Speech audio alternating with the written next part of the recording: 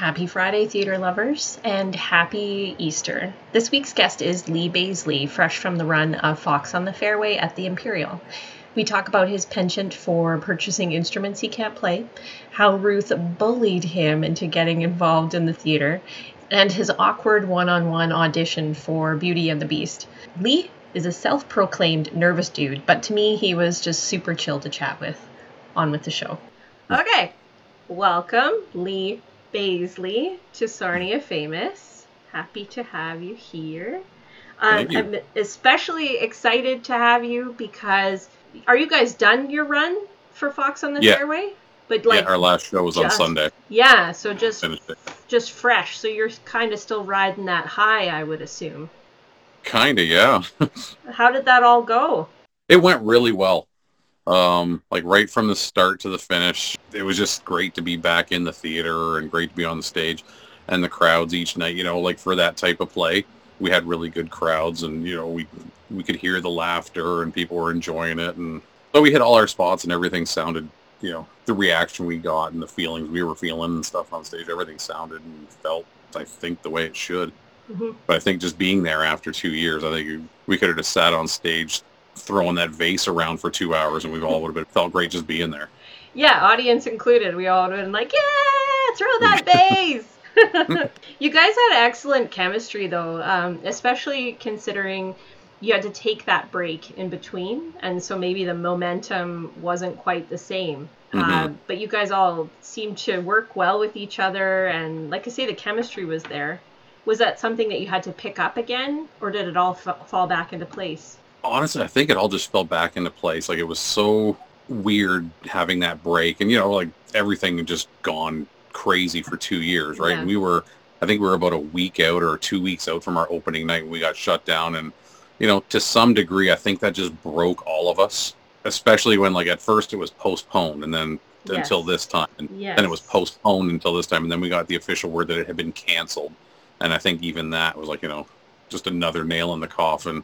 And then when we heard we were coming back, it was is this actually going to happen again? It was oh my God. And yeah, most people were still in. We did, unfortunately, we lost Trevor Morris, and his Bingham was amazing, working with him again. He was on my first 2 shows that I was in too. He was in Beauty and the Beast, and he directed Evil Dead, so I had been every show had him involved in some way or another. Mm-hmm. But his work schedule, unfortunately, wouldn't allow him to come back and be with us again. So Craig Matthews stepped in, and he just knocked it out of the park, right? I was wondering, is he going to be able to bring that character that same level that Trevor did? And he did in a very different way than Trevor did, of course, but he did, and it was amazing.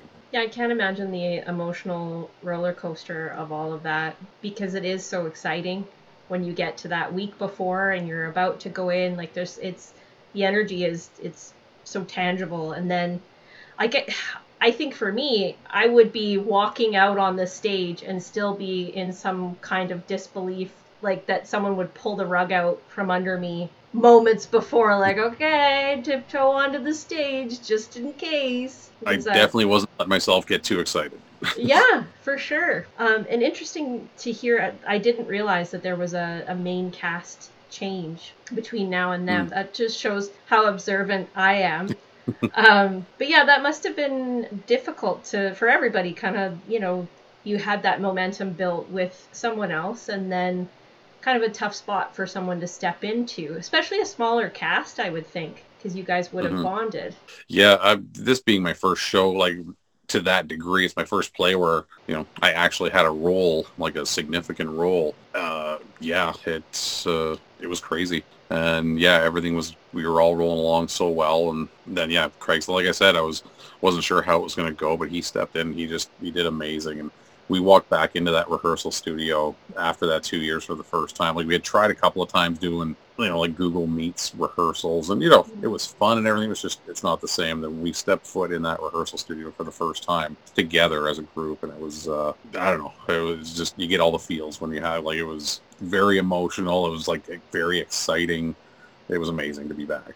So you just said this was your first big role, which I'm Hmm. surprised by that, because to me you seem very comfortable on the stage and you have very natural comedic timing. And so tell me all about your experience then, and what led you to being in this show and taking that role. Of course, anyone that's involved in theater, Sarnia, knows the Francoeurs, right? So I like to joke around that I was bullied into theater by. By Ruth. Yes, Okay. I. So back in 2016, I think I had just started following the Theater Sarnia, like the internal Facebook page, and oh, this is where you see where there's auditions and everything. I saw, hey, auditions for Beauty and the Beast. Theater was not something I ever thought I would actually do. It was one of those things that you think you want to do and it'd be really cool to do, but you won't ever actually do it. And then I see audition for Beauty and the Beast, and like, well, that's my wife's favorite Disney movie, and we're like a very much kind of a Disney household, among other things. So I'm like, okay, you know what? Why not? I'm going to give it a try. So I just looked up the songs and trying to learn the songs, and I had about 8 days to prepare. And me being the perfectionist that I am and the procrastinator that I am, I'm just like, I don't have enough time. I don't have enough time to properly prepare for this, so I'm not going to. I'll catch the next one. About a month later, I'm at work, and I didn't know Ruth at this time. She comes into my work, and part of my job was making profiles and filling in a database. So I take all of her information, and Ruth's email address is something like crazymusiclady@hotmail.com. Somehow that just sparked a conversation. It came up about how she was in Beauty and the Beast, or going to become in Beauty and the Beast, and I just happened to mention, like, oh yeah, I was thinking about auditioning for that. And she's like, oh, well, why didn't you? Long story short, after about a 10-minute conversation with her, she has my phone number that she's going to pass along to Frank Brennan, the musical director. She says, what time you done work? I'm like, 5 o'clock, 5:15. My phone is ringing, and it's Frank Brennan. And he's like, oh, so Ruth told me you're interested in the show. And I was just kind of, I guess so.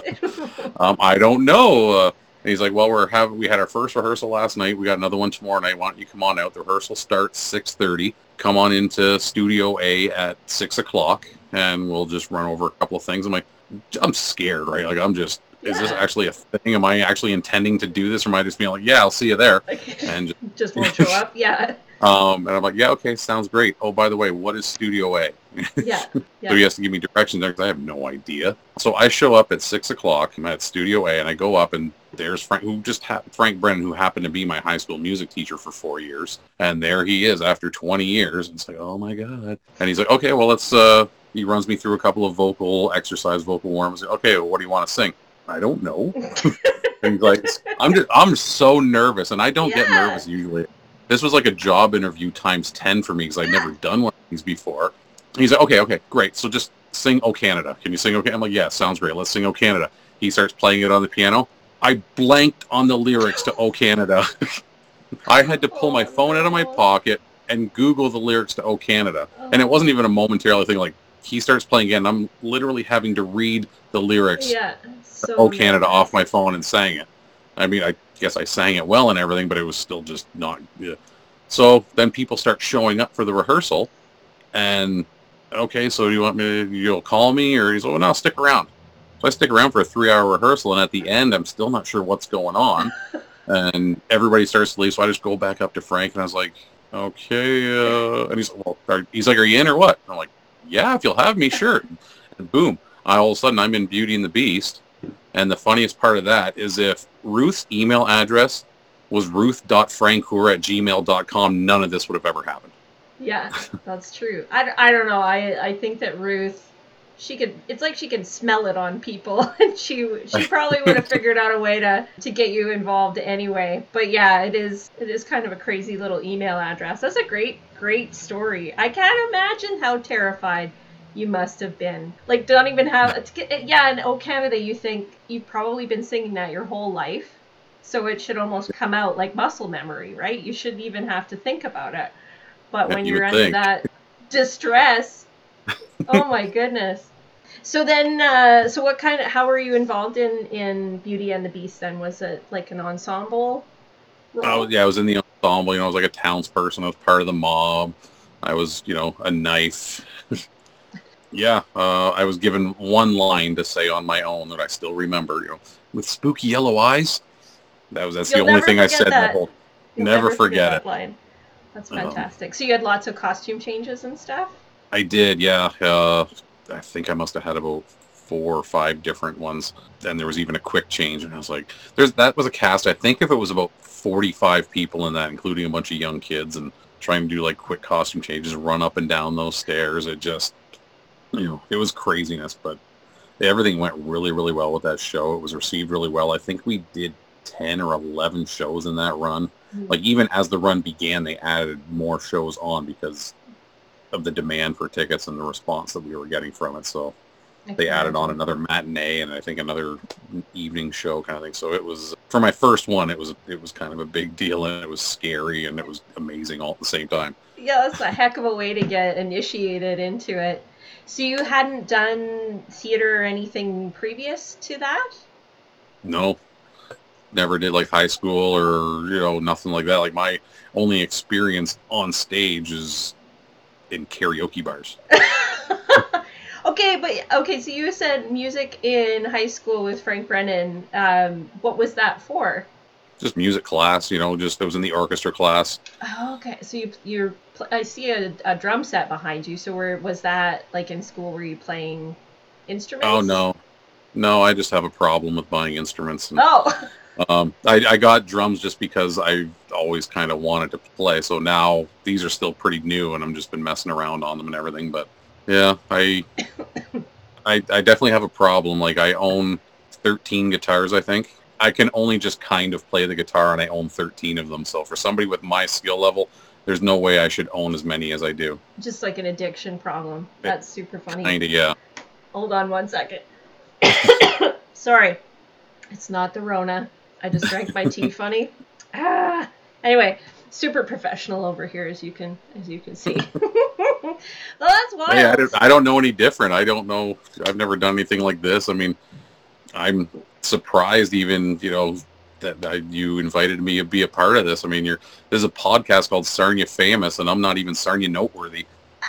I beg to differ. I mean, you just had a run of a very popular show, and that's kind of the beautiful thing about Sarnia Famous too, is that everybody that's involved in the theater, because it's such a tight-knit group, everybody is Sarnia Famous, right? Like it's a little tongue-in-cheek, but it is also, it's a nod to the community in general. So don't sell yourself short, especially, like I said, just finished a run of a very good show. And as I said before too, very natural on the stage. You seem like a pretty chill dude, even just talking to you right now. Like, what would that look like for you to be nervous? Would you just be kind of the same as you are right now, but... Probably, yeah. Okay. Just, maybe less quiet and more struggling to find words. And Can you bottle that? Because, like, I sweat profusely, and I can't string a sentence together. I think I fidget a lot when I'm nervous, so that is definitely a wonderful thing to have. I think I'm just nervous like bad nervous, not too often, but like just regular nervous almost all the time. Like I get nervous around people, and I feel like I'm a very introverted but outgoing person. Or like I don't people very well. That's something interesting. The more I do this show too, that theater people are often like almost equal parts extrovert and introvert. Like really enjoy their time to themselves, but then also love being involved in the theater. So it's kind of like, how does this not compute? So you'd mentioned that you guys are a Disney household. Was your wife involved in the theater as well? She is now, but more behind. Like she's on the Theater Sarnia Community Engagement Committee. So yeah, she doesn't really do stuff specifically with the shows, but she's on that committee that kind of, I think what they do is try to figure out ways, I guess, to get the community more engaged and get the word out there maybe more to the community that doesn't know too much about what Theater Sarnia is offering. People, there's probably a lot of people in this town that just don't really pay attention too closely to what's going on in town and don't know that there's some pretty good shows going on down at the theater, every couple of months when the world's not upside down. Crazy. Yeah, no, that's a good point. There has to be people that get those bums in the seats, for sure. So that's lovely too that you guys can share it without necessarily doing the same thing. So you can talk to each other about the different ways that you're involved in. You can share that theater piece, but have your own little separate pieces of it.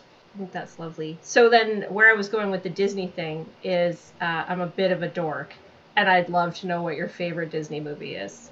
Oh, geez. I'd probably have to go with Aladdin. I think I've always it's really, I mean, obviously very hard to pick just one, but I mean, like, Aladdin's that one with me that's kind of always stuck. I can watch it anytime. There's so many more great new ones now that, as far as maybe even storytelling and the technology and the graphics and everything kind of far surpass that. But for me, it's still all about Aladdin and the music in Aladdin. I mean, A Whole New World, Friend Like Me. There's nothing beating that. Robin Williams. Oh, yes. Yes. There's so much comfort in your favorite Disney movie, I find, anyway. I'm the same way. Jungle Book is my favorite, and I could watch it day and night, all day, if need be, especially if I'm feeling blue or something like that. It's like the only thing that can really cheer me up. So I remember you mentioning that you have a young son. Yeah. How old is he? Just turned 6 about 3 weeks ago. Ah, so very much in that creative stage. So do you guys watch a lot of Disney at home? We do, actually, yeah. We kind of just have movie nights, usually every weekend, either Friday or Saturday, we'll have a movie night. And I'd say probably about 50% of the time it's going to be a Disney movie. We've been trying to find time to sit down and watch that new one, the Turning Red. I haven't had a chance to see that one yet, but that one's definitely the next one on the list. And now that the run of the show is over and I'm not gone as much as I am, it will probably be a little bit easier. But I mean, he loves Big Hero 6. He really enjoyed, I mean, even he liked, The Lion King and Aladdin. When we show him the old school ones from long before he was born, he really likes those too. And he's even started kind of singing along with the songs and everything sometimes too. And oh my gosh. Of course, he thinks he's funny and he wants to throw in words that don't belong in the song. And his favorite words are, well, something that we might not mention on here, but parts of his body. That's cute. So he's working on that comedic timing to be just like Dad. I think maybe, yeah, which I don't know if that's going to be a good thing or not, because I get myself in trouble. I might have comedic timing, but I don't know when to stop. I've crossed the line many times, and it's usually not a good thing. Do you think you'll get the little guy involved in the theater? Yeah, if that's something that he wants to do, for sure. And he seems to be very kind of outgoing, and he hasn't shown too much, like, as far as like desire for acting or anything yet, but he loves to dance. He'll jump up and dance on the couch. Anywhere. I've caught him dancing in the cereal aisle at the grocery store before. So it's my kind of dude. It's nothing like a good grocery store dance. But again, he, like Dad, he takes it too far, and he goes from dancing and just messing around and having fun to, why is that 5-year-old twerking? Now that is something that I would like to see. Maybe I'd be like, I'm kind of torn about the idea. Like, I want to, but I don't want to. So how does your wife factor in on all this? Is she a goofball too, or is she kind of the one that reins you two together? Yeah, she's kind of the one that reins it in a little bit. Like, she likes to have fun as much as the next person, but I think maybe she just has more restraint. I think, and that's probably for the best. I mean, one of us has to have some restraint, and after this many years, it's not going to be me. So then I have to say, I think you're wearing a Fox on the Fairway shirt. I am. You're representing. You guys got golf shirts? That was clever. We did. Yeah, we got the. Oh, you got your name on the side. That's fantastic. Either the character name or like for all the crew people that got one, they just got their own name on there. That's fantastic. I love that. And I see you've got posters behind you.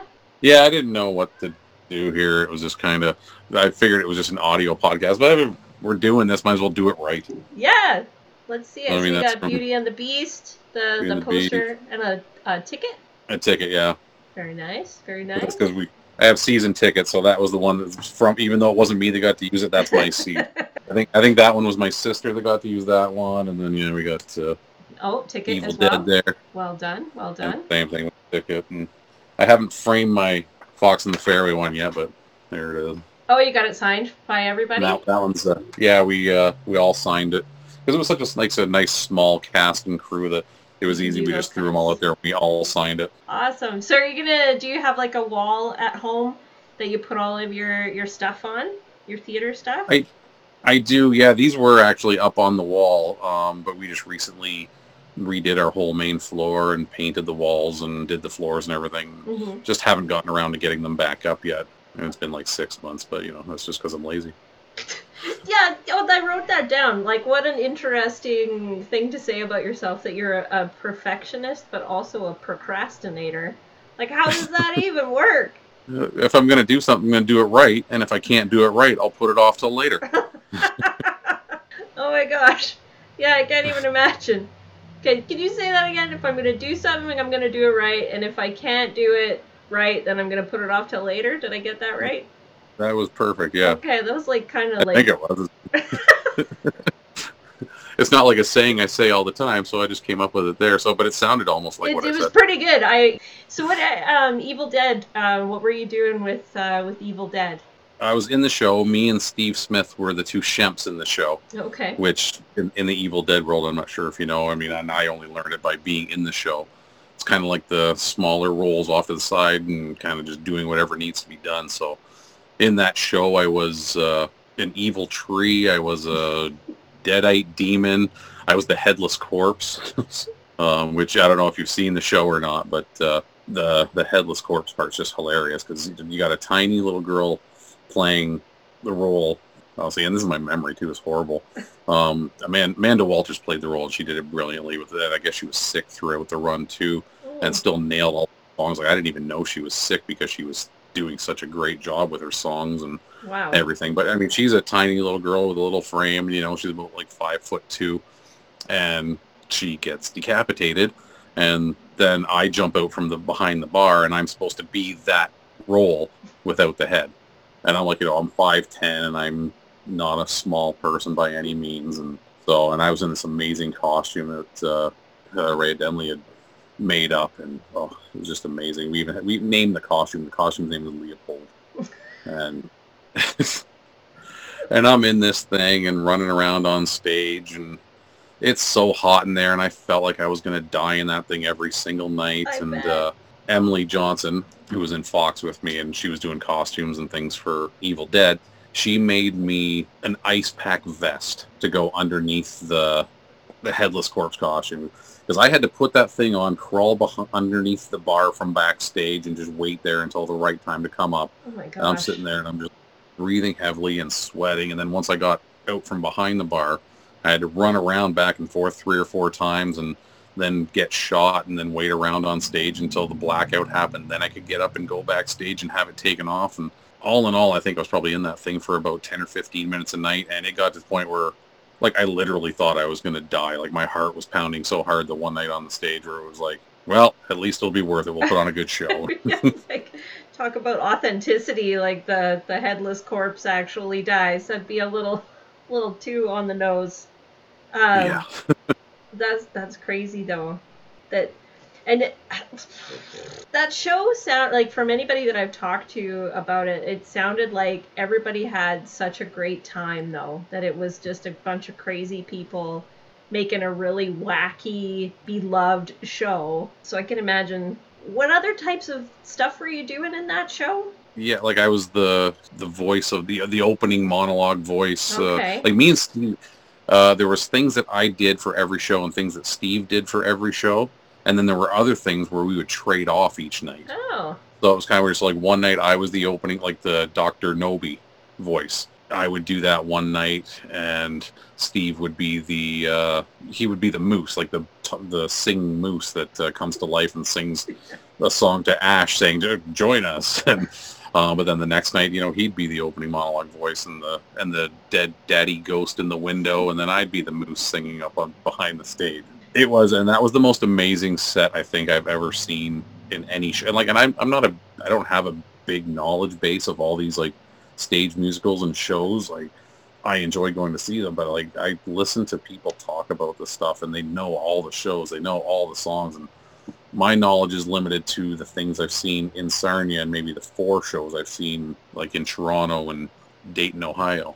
But like of every show I've seen, I think that Evil Dead set was the most genius thing of anything I've ever seen, and that's including the big budget ones, and just incredible how they pulled off. I think that was like I think it was Norm Francoeur, the one of the major driving forces behind that, and the genius mind behind making all that work.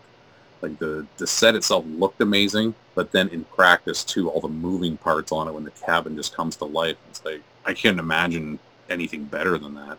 And there was a lot of pressure, I would think, with that show as well, because it is such a cult favorite that you wouldn't want to mess it up. You'd want to be as close to brand as you can, but also putting on your own little spin of everything. Mm-hmm. I think it's super fun, though, that you got to trade off on stuff and kind of play around with those, what did you call them? Shemp? Yeah. Roles, because I don't think that is super common either, that you would usually you get what you get and you got to do those lines. And did you have like a set way that you did it when it was your night, or did you kind of play around with those voices and stuff as well? No, I always try to do it the same way every night. I like to play around with things before, but then when it comes to showtime, I don't want to play around with it too much because I don't want to be the one that screws it up and ruins it for everybody. Mm-hmm. That's my biggest fear all the time. Like, I'm not too worried about forgetting my lines, although I am reviewing my script in the wings every time before I come up, like every scene before I come on the stage, just to make sure. I'm not too worried about that, but I am worried about for being the one that screws things up. And it's like just kind of ruins either the entire show or that part of the show. It's just, that's one of my biggest fears. I think every actor goes through that at some point, and the concern about, like you say, ruining either one little piece or the whole experience, because it's the actors and the people who put this set together and all that stuff, but the audience as well. So yeah, we all put a lot of pressure on ourselves for sure. So especially with Evil too, like with Trevor Morris, the director, I knew that was like a passion project for him for a long time. It was something that he had wanted to do for the longest time, and finally he was going to get his chance to do it. And I was just so happy that he chose me to be a part of that, because he had talked about, like, even in Beauty and the Beast, I think he had mentioned about it and talked about it. And finally, when he got his opportunity to do it, he allowed me to be part of that small group that got to put it on. And, wouldn't want to, mess it up for him either, because I knew how important it was to him and how much he was looking forward to it. And I wanted us to do a great job for him. Yeah, when someone is so passionate about something, right, you want to honor what they're after. Did he have kind of a set idea of how the show was gonna go and outlined all of that to you guys, or was there a little more freedom, or how did that work? For my part in it, I believe it was all like very kind of set forth, and he gave us very specific direction and stuff as far as, like, the different voices and things that would be used. Like, I remember very early on in the proceedings, he pulled me and Steve aside, and he wanted to hear our moose voices. He's like, because it had to be like a very specific, not specific, but he wanted to hear what we had come up with. Yeah, so Steve did his and I did mine. And the look of joy on Trevor's face when we both came up with something that was going to work so well. It was one of my more memorable moments in theaters, in the theater experiences that I've had, is just the look on his face when he heard our moose voices for the first time. And he was like, oh my God, that's perfect. It's going to come together so wonderfully. And all my moose voice was fashioned after Joey Gladstone on Full House doing Bullwinkle. I mean, there was that aspect of it with a little tinge of evil to it, I guess. Too funny. And then I could see, especially if this was a passion project, that he would have that all lined up in his mind. I think I would. So then in that moment, it would be super gratifying to know that, this person who has put so much thought into every little detail was happy with what you guys picked, especially two different people picked, different voices, and he was, I think I would have been delighted with that as well. Mm-hmm. That's awesome. So in creating a character, learning lines in general, do you have a process for yourself? Nothing specific, no, just kind of reading it over and over and over again as much as I can. And that's part of my procrastinator in me too. I don't, honestly, I feel like I'm lazy when it comes to that, and I could definitely have done more. I during the run of Fox, I flubbed one line, But I don't think it was a forgetting thing. It was something I was just really excited about doing one night. And I think it was our dress rehearsal the day before opening night. Norm comes to me and he's like, okay, we're going to change something here. You're going to break the fourth wall and you're going to look out to the audience. You're going to do this. I was like just kind of all excited. And like I didn't have to say anything out there. It was just kind of like a motion out to the... But then when the time for the show came, it was like a back and forth between me and between Dickie and Pamela. And then the moment came and I look out to the audience, I do my little thing I had to do, completely forgot that there was a line right after that. And it's like and then I'm like sitting there like, oh crap. Wait a minute. I'm supposed to say something here and nothing. But then Rhonda Ross, who was playing Pamela, just like a pro, she just kind of picked up on it and kind of delivered half of my line and let me kind of run with the last part of it there. And the only people who probably noticed are me and Rhonda and Norm. Yep. Like everyone who's been involved, the audience didn't like it. It kind of just ran seamlessly through there. And if they weren't involved in the show and had seen it 1,000 times already before in the rehearsal studio, they would have never even known that there was a problem. Rhonda just saved my butt that time, so it was great. It's a vulnerable place to be in, and it could literally happen to anybody that's on the stage. So, and you're kind of always a little bit prepared for that to happen by accident, right? Like, you're kind of learning your own lines, but you're also aware of the lines around yours. At least that's what I would do in terms of like, because I never wanted to miss a cue, or if something happened, I wanted to be able to help the other actor, because like I say, it could have been anybody up there.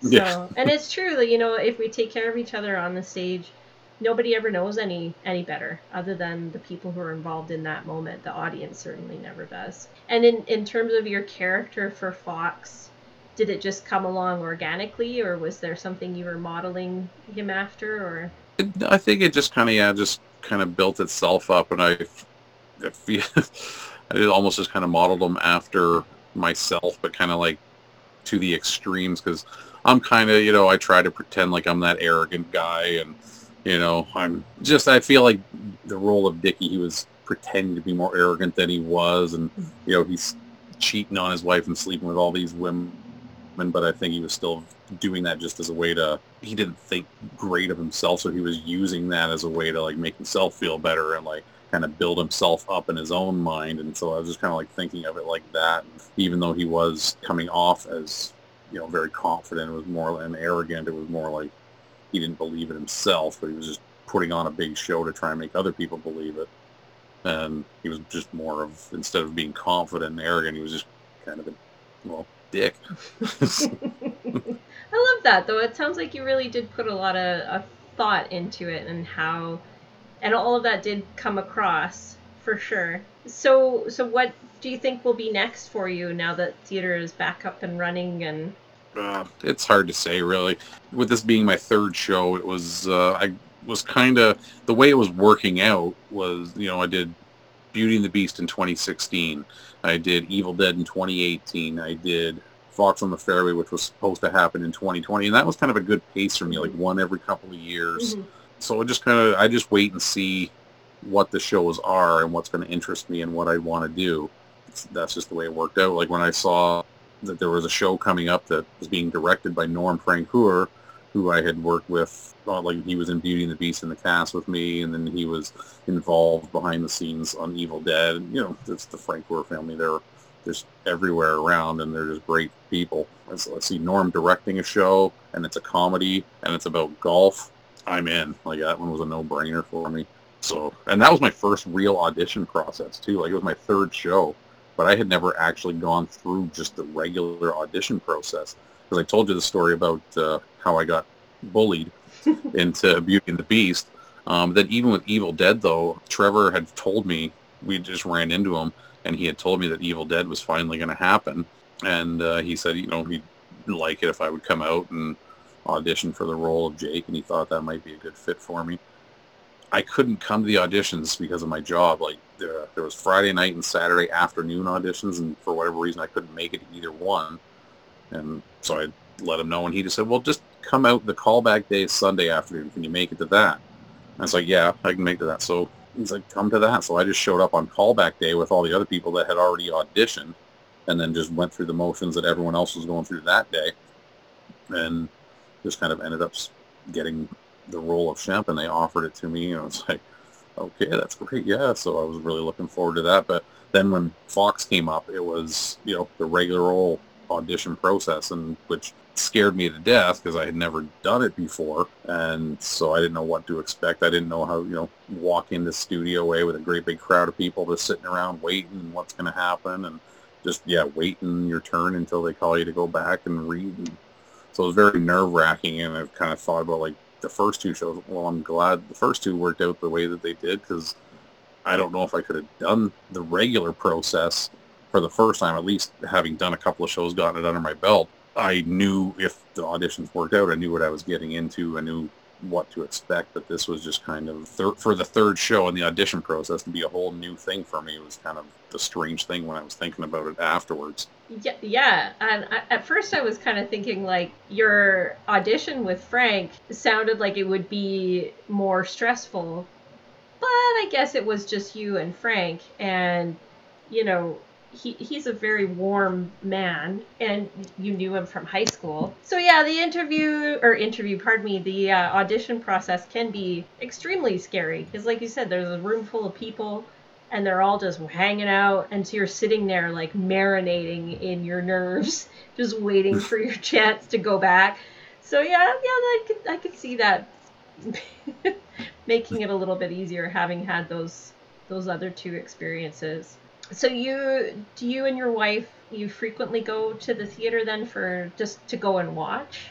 Oh yeah, we've been season ticket holders since for probably about 6 or 7 years now, maybe more. And it's just a great, that's just a great way to be entertained. We just love, you can go to the movies, you can go out for dinner, but there's something special about sitting there in the theater and actual real life people coming out and performing for you on the stage, and anything can happen. Well, that you go watch the Avengers at Cineplex, that same exact 150 minutes is going to be replayed for the same exact thing, but you never know when that something special is going to happen on the live stage. We, after being involved in the theater now, it's like you get a chance to go out and run into some friends that you haven't seen for a while, and it just, there's just nothing better. So then, sitting in the audience, was it kind of like, I could do that, maybe I could do that? Is that what prompted you to start looking, or start following the theater and looking at those audition opportunities? That was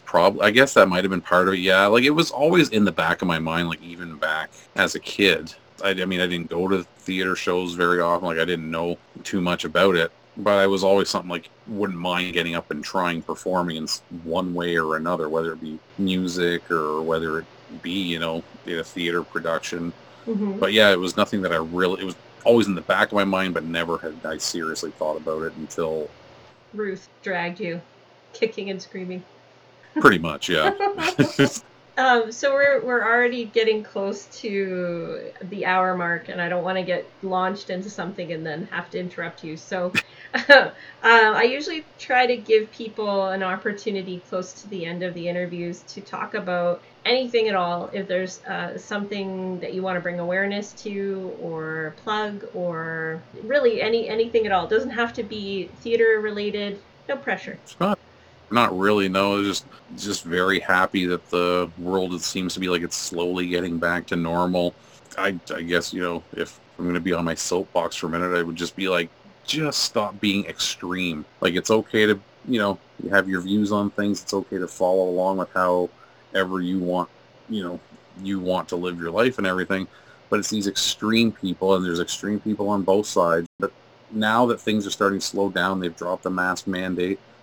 People are still scared. People are still trying to keep themselves safe, and I've seen it out there in the world now, like people that are still wearing masks and people giving them a hard time about it. Mm-hmm. And it's like, oh, they take that mask off. You don't need that anymore. They're not making. It's like, let people live their lives. Mm-hmm. Let people be happy, and if that's what makes them feel comfortable and safe, let them do it. Mm-hmm. It's not hurting. And now it's to the point now everyone has the choice that that everyone was begging for 6 months ago. We don't have the choice. Well, we have the choice now.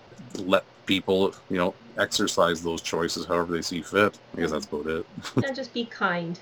I think that's what I'm hearing Oh, from for you. sure. Just let people be, and be kind to them in the process.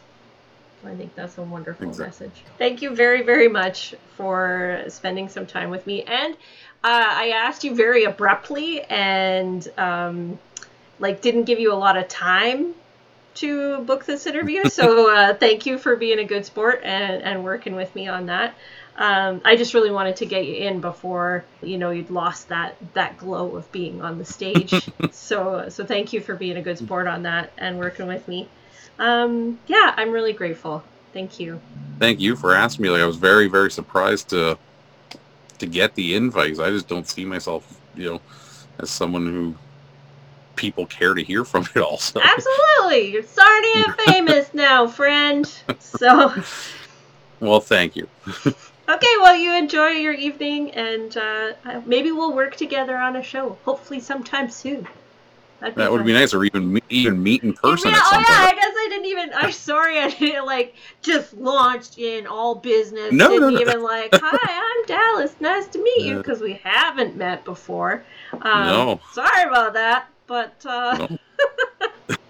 I've been listening to so many of the podcasts over the last week or so. That, you're just like second nature now. Your voice and your man all very familiar to me already. So. Oh, good. You're making me blush, and now the verbal diarrhea is really going to start. I'm always so floored when people say they're listening to the show, because as far as I see it, I'm just like in my office at home, chatting with people. I can't believe that people are actually listening to it. So thank you for listening.